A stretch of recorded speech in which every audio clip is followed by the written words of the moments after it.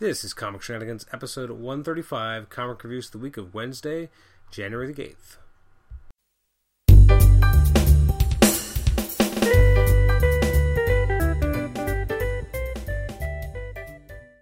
Welcome to the Comic Shenanigans podcast. This is episode 135. This is your host, Adam Chapman, and today we're looking at releases that came out January the 8th. So that's, I guess, the first actual comic book shipment of 2014.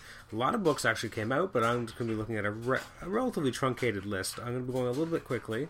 In the background, you're going to hear a little bit of clinking because we got some laundry going as I do this review podcast. I found that I read a lot of books this week, and I found for some reason a lot of them, it took a while for them to really stick in my mind, but I'll try and do my best to kind of get through.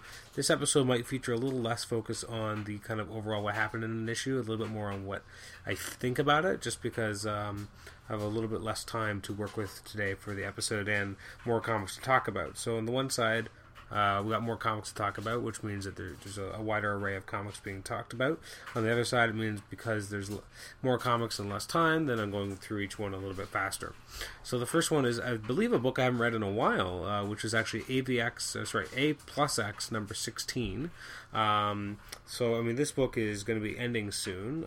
This issue, the main focus is on a team-up between Amazing Spider-Man and Psylocke, written by Sean Ryan, artwork by Goran Parlov, who I've never heard of before, but he does some good work. And then you have a Captain America and Cyclops story that I guess continues by Jerry Dugan and David Yardin on pencils. And a ton of inkers. You got Cam Smith, Norman Lee, Terry Pellet, and David Yardin all on ink. So that's a lot of inkers for a short story. Anyways, the first story, now again, I've never seen any artwork by this Goran Parlov individual before. I actually really liked his stuff. It had a very kind of clean, Silver Agey, kind of John Romita Sr. kind of look.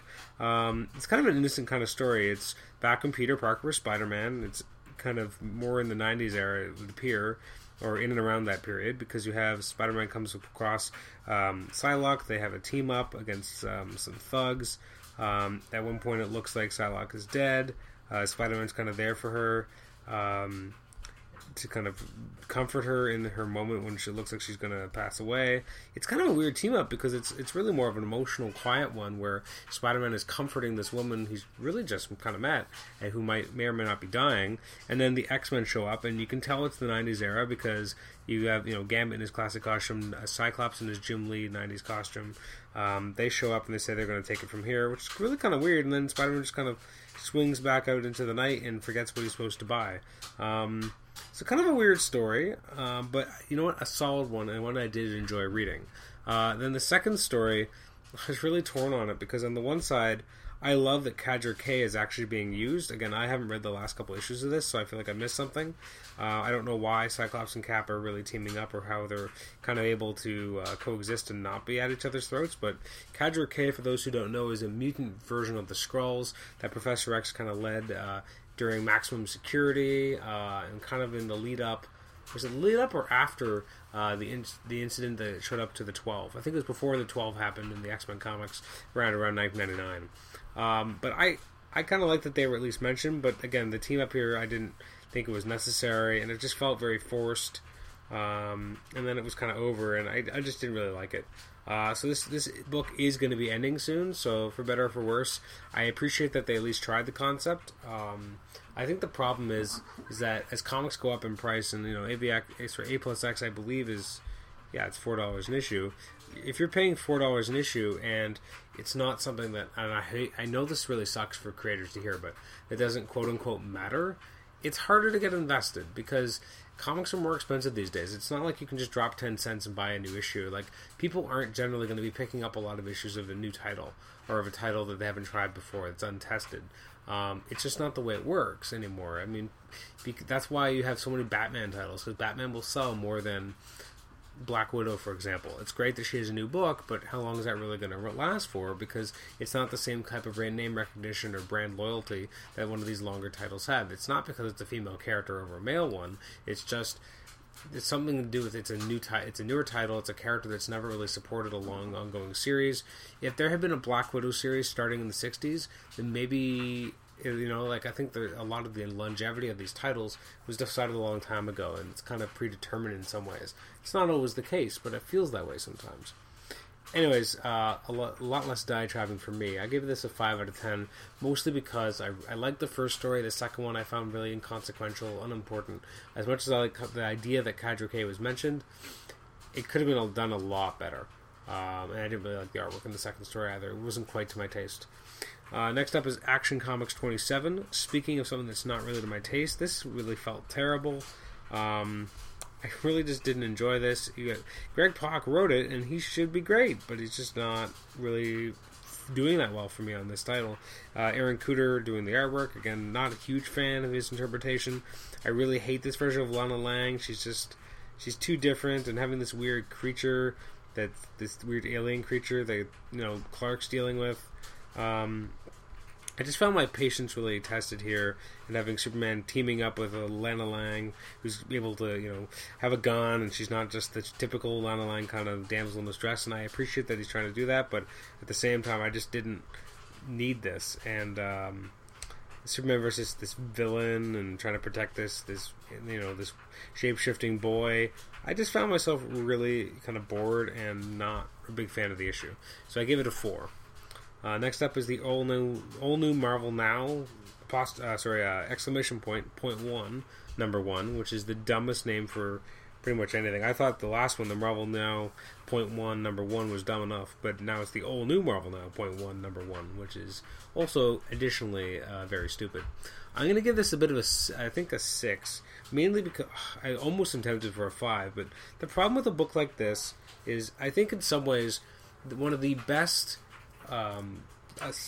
this type of style book I've ever seen was, and I think most people would agree, was Countdown to Infinite Crisis number 1. And what was great about that book is it gave you a strong lead story, the idea that something's like, basically it was a mystery starring Blue Beetle, where we see him in the present and then we flash back to how he got there, and it was probably one of the best Ted Kors stories anyone will ever read. I mean, even fans of the character, he's never really been treated with a lot of gravitas, a lot of seriousness. He's always kind of been played for jokes, especially because of his involvement in the JLI Wahaha era.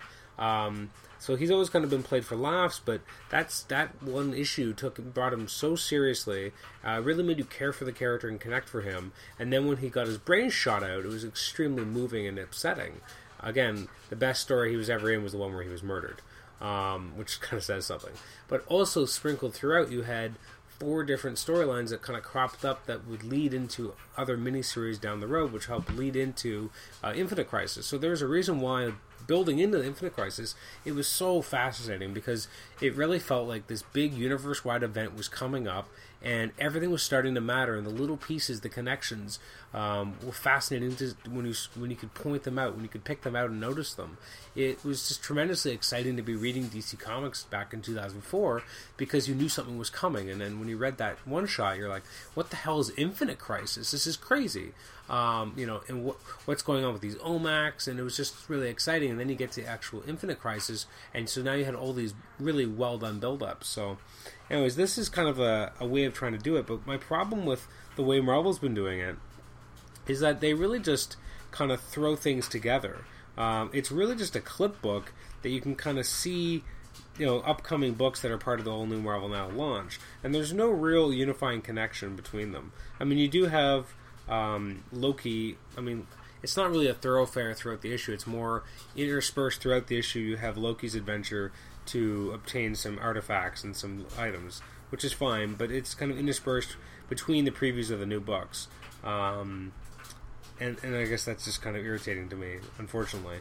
You have a lot going on here. You have different books that we're kind of getting a glimpse towards. You see, the Invaders kind of being something that we're leading towards. You also see a preview for Silver Surfer, for Black Widow. I'm excited about the Invaders one, for sure. Black Widow, I was surprisingly entertained and interested, and I actually don't think I would have read the first issue without reading this preview, which I thought was actually pretty cool, and a real badass kind of story. And then you move on from there, and you've got Let's see, Braddock Academy. Oh, you have more with Loki. Then you have a little bit more with the new Miss Marvel we're going to be getting as part of the all new Marvel Now launch. Which I don't know if I care enough. I will probably read it, but this preview wasn't really that strong to me. Again, you have a little bit more of a glimpse towards what's going to be going on in Avengers World. So there's a lot of different things in this issue. You get to see some Rags Morales artwork. It is a little inconsistent, though, because you have so many different stories kind of being told. Loki's story was written by Al Ewing and artwork by Lee Garbett, and I actually kind of enjoyed it, so it makes me a little bit more interested than I expected for the Loki Agent of Asgard book. Now, I would love someone to tell me, if you could post in the HC Realms thread, I'd really appreciate it, or email me, what the hell's up with Kid Loki? Because I don't really remember the end of Kieran Gillen's Journey into Mystery run with Kid Loki. I know something happened at the end there, but then he was in Young Avengers, and I don't know if he was the real Kid Loki or if it was the adult Kid Loki in the Kid Loki body or something confusing. And now it looks like Loki's aged a little, but he's still kind of Loki, so I just want to understand his status quo. If anyone can fill me in on what's been going on through Young Avengers, as well as the end of the Kieran Gillen Journey into Mystery run, I would really appreciate it. Silver Surfer was written by Dan Slott, artwork by Michael Arwood, same team as the new book. Black Widow's little snippet was written by Nathan Edmondson and artwork by Phil Dodo, also the creative team for the upcoming Black Widow book. Miss Marvel was by G. Willow Wilson and Adrian Alfona, again the creative team on the new book. The Avengers, you had Nick Spencer and Rags Morales. And then the Old New Invaders was written by James Robinson and Steve Puch, and I'm really excited for that one. I'm super, super into that book. So I guess I'm gonna give it a 6.5, almost a 7. Once I actually looked through it, maybe it was better than I expected. I'm still not thrown off, a little annoyed just by why can't we just have these things start? Why do we need to get this sampler? Why do we need a $4 sampler? I feel like if you want to be able to promote these books, maybe show us preview pages at the back of a comic. Maybe have a free insert where you get to read like these stories we got. We shouldn't have had to pay for them. If you really want us to get these books, maybe not put out this one shot, or maybe if you are, make it a cheaper one shot as opposed to actually plunking down $4 to be able to sample books. I feel like a $1 sampler would have been a little bit more in line. Anyway. Moving on from there, we have All New X Factor. This is number 1 by Peter David and Leonard Kirk. Sorry, not Leonard Kirk. I'm totally incorrect. I'm thinking of the last book. No, this is by the last iteration of X Factor. This is written, as I said, by Peter David. Artwork by Carmine Di Domenico, who I've said in the past is one of my favorite illustrators to come around in the last 5 or 6 years. I think he's just got a great artistic style. I really enjoyed Peter David's take on Gambit here, which kind of is a nice way of kind of showing that who Gambit is and what he kind of struggles with, and in some ways was a little bit more of a concise way of showing his struggles than the last Gambit series that we got by, I guess, Wells and Mann? No, Asmus and Mann? I can't even remember who wrote it, but so this new version of X Factor is a corporate-sponsored team by Serval Industries. You got Lorna Dane comes and recruits Gambit to be as part of the team. Gambit's obviously not so sure about being part of the team, but he's interested in what they're trying to put together. Quicksilver shows up to join the team as well, which is always interesting to see, and see how they kind of deal with each other, because obviously Quicksilver was recently dealing with Polaris in one of the last issues of the old X Factor. We get a little bit of a glimpse to the idea that the X Factor name has been sold by Jamie Madrox, and he's enjoying himself on the farm. And the team is going to go in to stop this genetic testing, and they appear to they're about to save Fatale, who was actually, I believe, originally in the old X Factor book at some point. I'm talking back during the government-sponsored days. I'm interested to see where this book goes. I like Peter David's take on Gambit so far. I'm interested to see where the book could go. The idea of being a corporate-sponsored team is kind of interesting. Really, Peter David enough is kind of enough for me to say, yeah, I'm in. And the artwork by Jan Domenico, oh my god, I'm having problems with that name today, is really good, really solid. I'm going to give this a solid 8.5. I'm on board. I'm interested in reading more, for sure. Next up is Avengers World #1.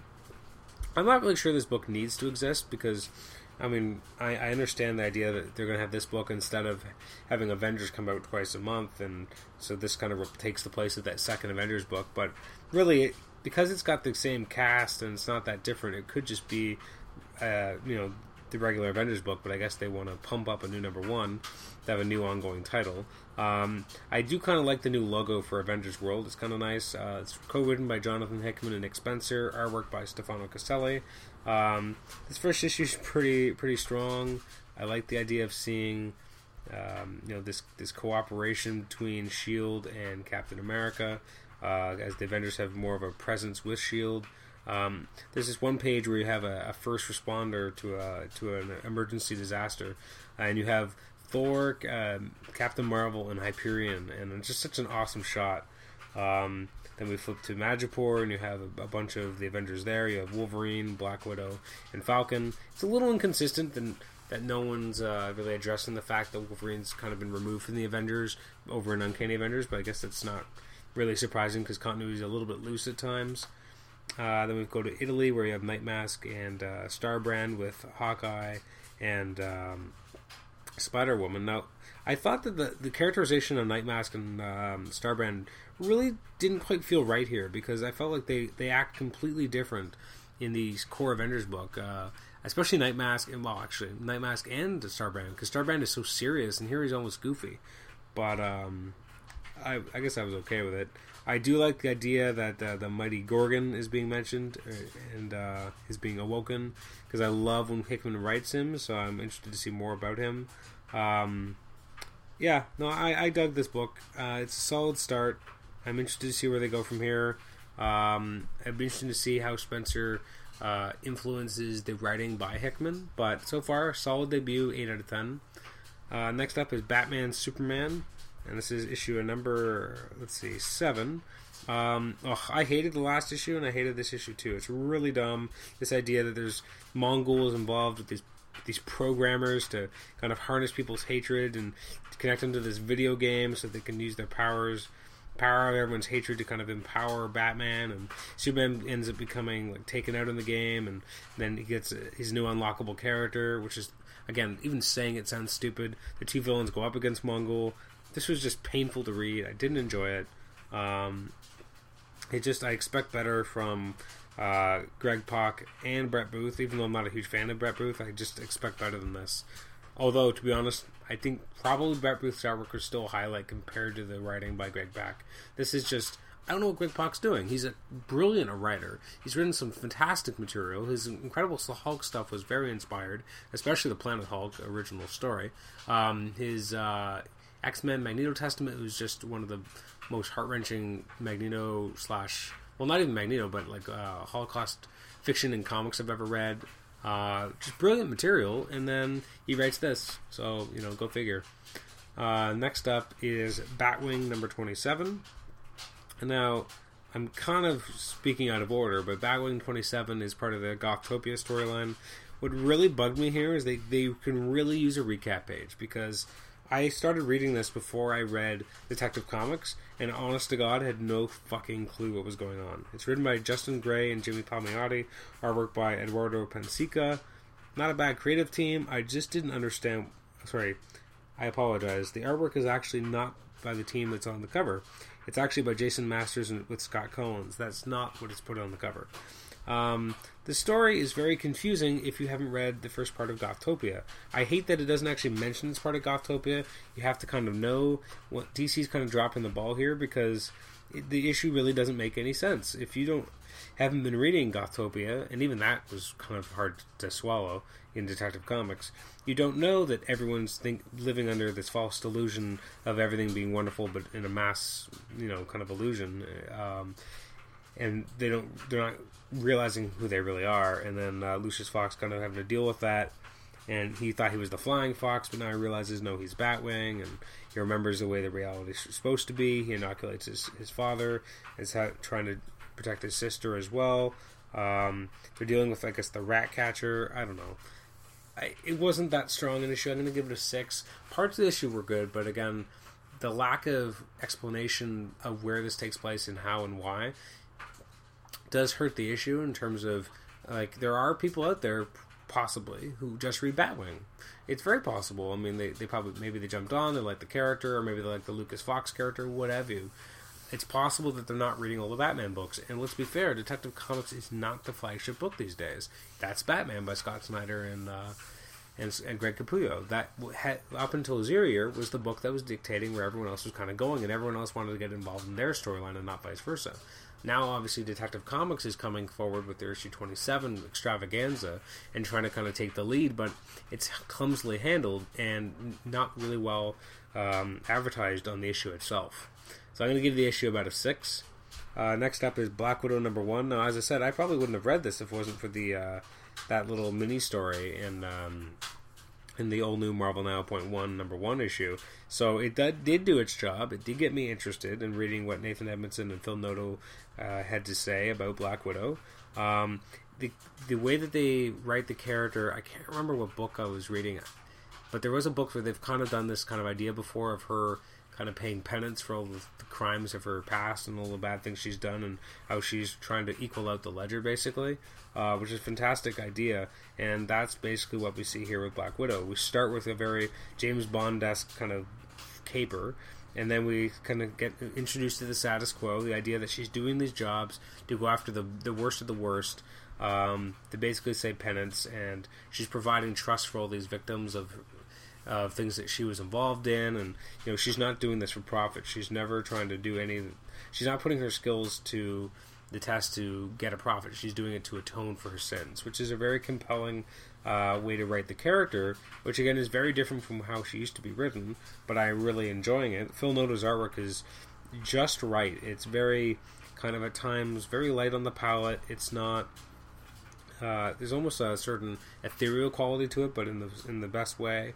And I just thought it was an extremely strong debut, and I'm really interested in reading more about their take on the character and what's kind of behind what she does. And it's at times it's very high concept because it's still her doing all the jobs, but at the same time, it kind of gives me a Hawkeye vibe in that this is what the character does when she's not part of the Avengers. This is when she's doing her own thing. In between Avengers gigs, this is what she's doing. And I kind of like that idea, that it's kind of between the panels. Previously, we just saw her as an Avenger. Now we get to see what she actually does in between those appearances. So I'm giving that an 8 out of 10. Next is Detective Comics 27. I'm actually going to give this just a 6 out of 10. It's a big issue. There's a lot going on. It's not consistent. There's a lot of messy things. This mega-sized anniversary issue, which is kind of a real sad excuse to do one. Oh, it's issue 27, and issue 27 of Detective Comics was Batman's first appearance. Let's do something huge. Alright, whatever, DC. You'll come up with any reason to do that. The variant covers, you have covers by Chris Burnham and Nathan Fairbairn, Tony S. Daniel, Danny Mickey, and Tomu Mori, Jason Fabok and Tomu Mori, Jim Lee and Alex Sinclair, and Frank Miller and David Stewart. So you do have a lot of variant covers, the main one being by Greg Capullo and FCO Placencia. So the first story here is The Case of the Chemical Syndicate, was a loose retelling and re-envisioning of the original Detective Comics 27 story. My problem, I think, with this is that the Gothopia storyline should have been up front and center, and it wasn't. Anyways, that lead story, The Case of the Chemical Syndicate, written by Brad Meltzer, artwork by Brian Hitch. Then you have a story called Old School, written by Greg Hurwitz, and artwork by Neil Adams. Then you have a storyline called Better Days, written by Peter J. Tomasi, and artwork by Ian Bertram. Hero, story and art by Francesco Francavilla. The Sacrifice, written by Mike Barr, and artwork by Guillaume March. Then you have Gothopia, written by John Layman, and artwork by Jason Fabok. And then 27, story by Scott Snyder, and artwork by Sean Murphy. So the first one is, again, just rough retelling of the original story that Batman showed up in. It wasn't the best Hitch artwork I've ever seen. He's done better. The script by Meltzer could have been better as well. I get that he was doing this re-envisioning of the original character. I just didn't like... First of all, it's odd to show it now because Batman doesn't dump people in acid like he does here, but he does here. And even the way he's written is very, it doesn't even feel like Batman. I would prefer a re-envisioning of the original story, but still having the character feel like Batman, but he doesn't really... The internal voice doesn't sound like Batman. I do like some of the pinups you have, though, including the one by Pat Gleason. It's kind of a fun one with Batmite, and it's more of a Silver Age kind of feel. The Greg Hurwitz story, the old school, I didn't really... Like, it kind of had this old school sensibility, but they kept shedding costumes and becoming more modern, and I just thought it was trying too hard, and I really just didn't care much for it. And then it ends with, like, this 75th anniversary celebration for Batman. I didn't care for it. Then you have this really cool Jock pin-up. You've got The Better Days story by Peter J. Tomasi and Ian Bertram, which is kind of a fun tale of, you know, this future version of Bruce Wayne. He's kind of celebrating the Bat legacy. You know, he's quite an old man. He decides he's going to go as Batman anyway. And it's kind of a fun, almost humorous take on the Dark Knight Dark Knight Strikes Again kind of idea. It's okay.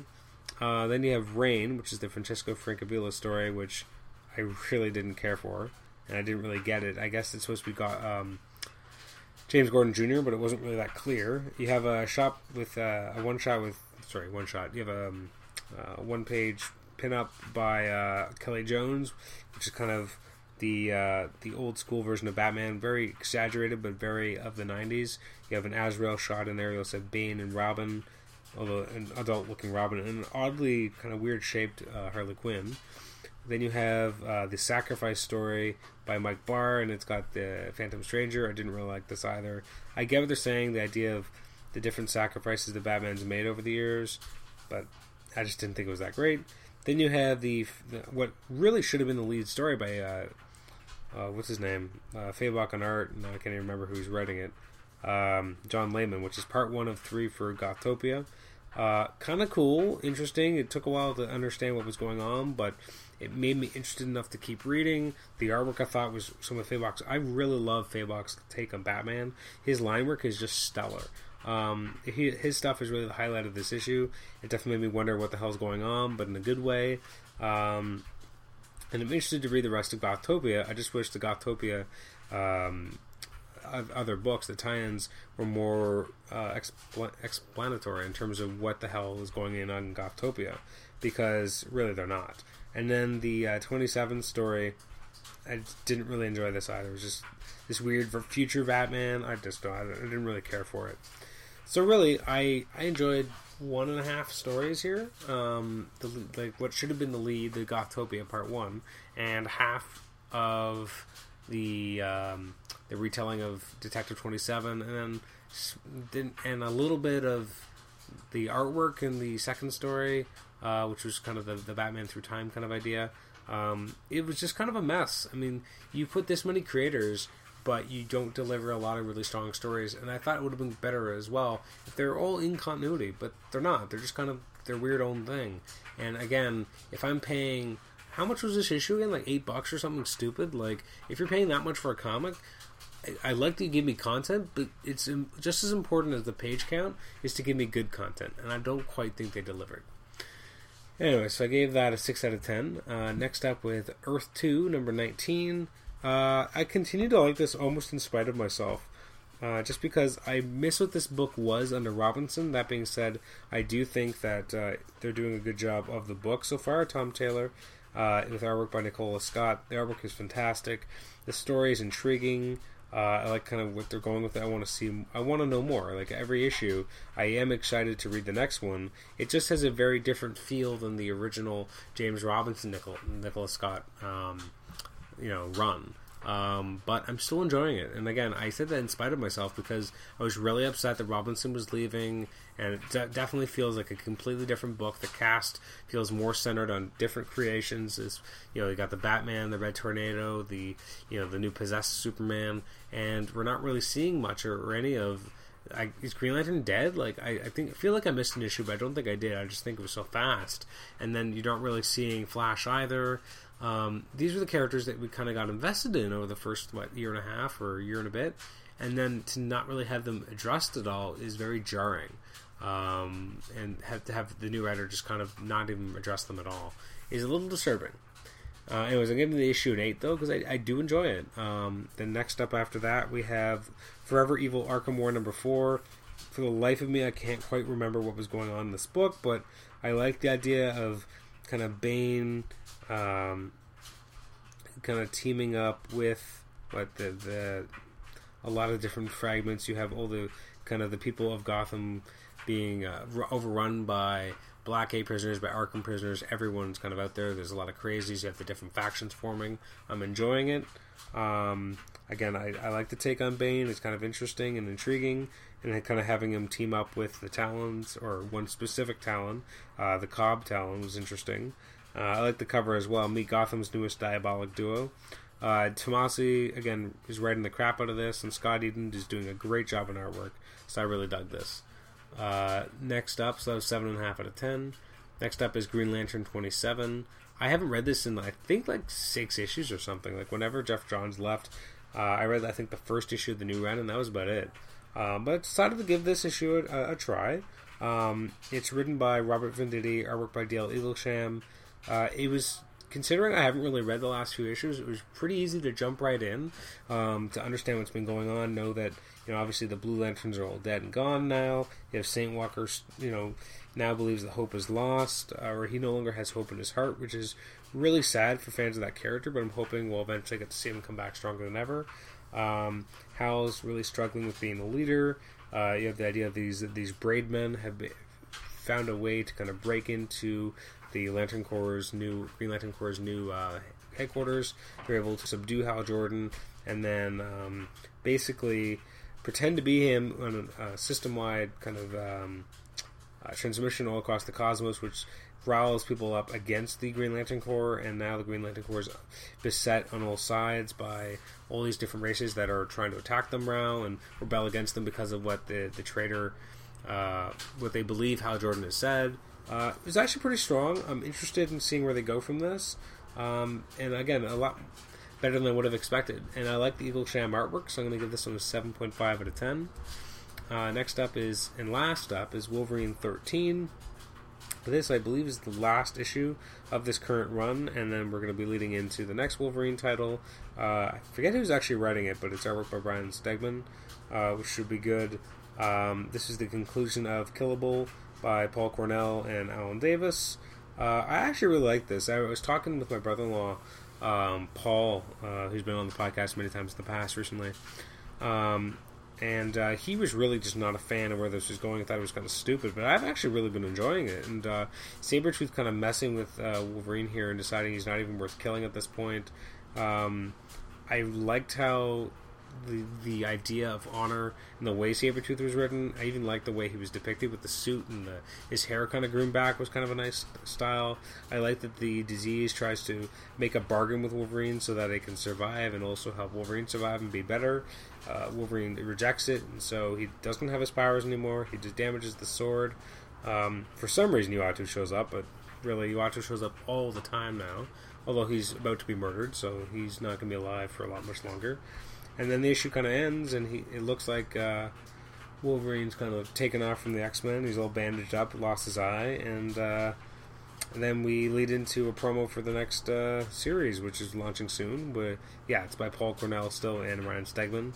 And it's interesting that in the cover of that we see where Wolverine has his claws out and is holding a gun and has this new armor, we're not actually seeing his right eye, and I guess his right eye is the one that was gouged out or very injured and gone. So it's interesting that they don't actually let us see that in that cover. So I gave the issue an 8 out of 10. I actually really dug it, and I'm interested to see where they go with next. I like Paul Cornell. I love Ryan Stegman, although I'm sad that Stegman's leaving Superior or Amazing Spider-Man, whatever you want to call it. And that's the week in comics. Books I didn't have a chance to read, or just there was a lot of things that came out that I didn't really get a chance to look at, including 100 Bullets, Brother Lono number 7, Avengers AI 8 point now. I just don't have no interest. Batman Black and White number 5, Cable and X-Force 18, Cataclysm Ultimate Spider-Man number 3. Unfortunately, the Ultimate Universe will continue, and I think they should probably end it, but they won't, unfortunately, now that that's been confirmed. Cataclysm Ultimate's Last Stand number 3, Daredevil Dark Knights number 8, so that series is now over. Deadpool 22, Ferris 22, Phantom X Max number 4, FPD, Federal Bureau of Physics number 7, Green Arrow 27, Hinterklein number 4, Infinity Heist number 4, and Humanity Awakening number 2. I actually completely forgot about this issue, and good thing, because I hated the first issue, so I doubt I would enjoy this. Iron Man number 20, Marvel Knights, Spider-Man number 4, Marvel Universe Avengers Assemble number 4, Movement number 8, Painkiller Jane, Price of Freedom 3, Revolutionary War Alpha. I'm just not a huge fan of Marvel UK, but I'm sure someone will read this and enjoy it. Savage Wolverine 14 now, Scooby-Doo Team Up number 2, Smallville Season 11, Alien number 2, Stormwatch 27, Swamp Thing 27, Trinity of Sin, The Phantom Stranger 15, Vampire Diaries number 1, which I believe was originally digital, and Young Avengers 15. And as a quick look forward to next week, or the stuff coming out tomorrow, because I'm recording this on the 14th. So stuff coming out on the 15th includes certain highlights. Are, let's see, from the DC side, Batgirl 27, which is part of Gothtopia, Batman Little Gotham number 10. You've got Creature Commandos trade paperback, Forever Evil Rogues Rebellion number 4. Surprised, I feel like I missed an issue because I didn't know it was an issue number 4. You have Injustice Year 2 number 1, Justice League 3000 number 2, which I didn't really like the first issue. Yet another Forever Evil tie-in of Justice League of America in number 11. Nightwing 27, Superboy 27, Superman Wonder Woman number 4, and World's Finest 19.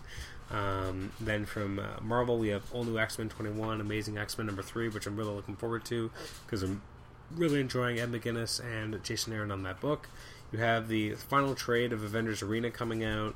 You have the Avengers Premium Hardcover Volume 4, which is the Infinity tie-ins, which is interesting that they're releasing it before they've actually released the actual Infinity hardcover on its own. And it looks like, I don't even know if we're getting that, because Infinity's being released as an oversized hardcover, which has the Avengers tie-ins and the New Avengers tie-ins. So it's interesting that they're not actually releasing Infinity as on its own in a hardcover, at least so far.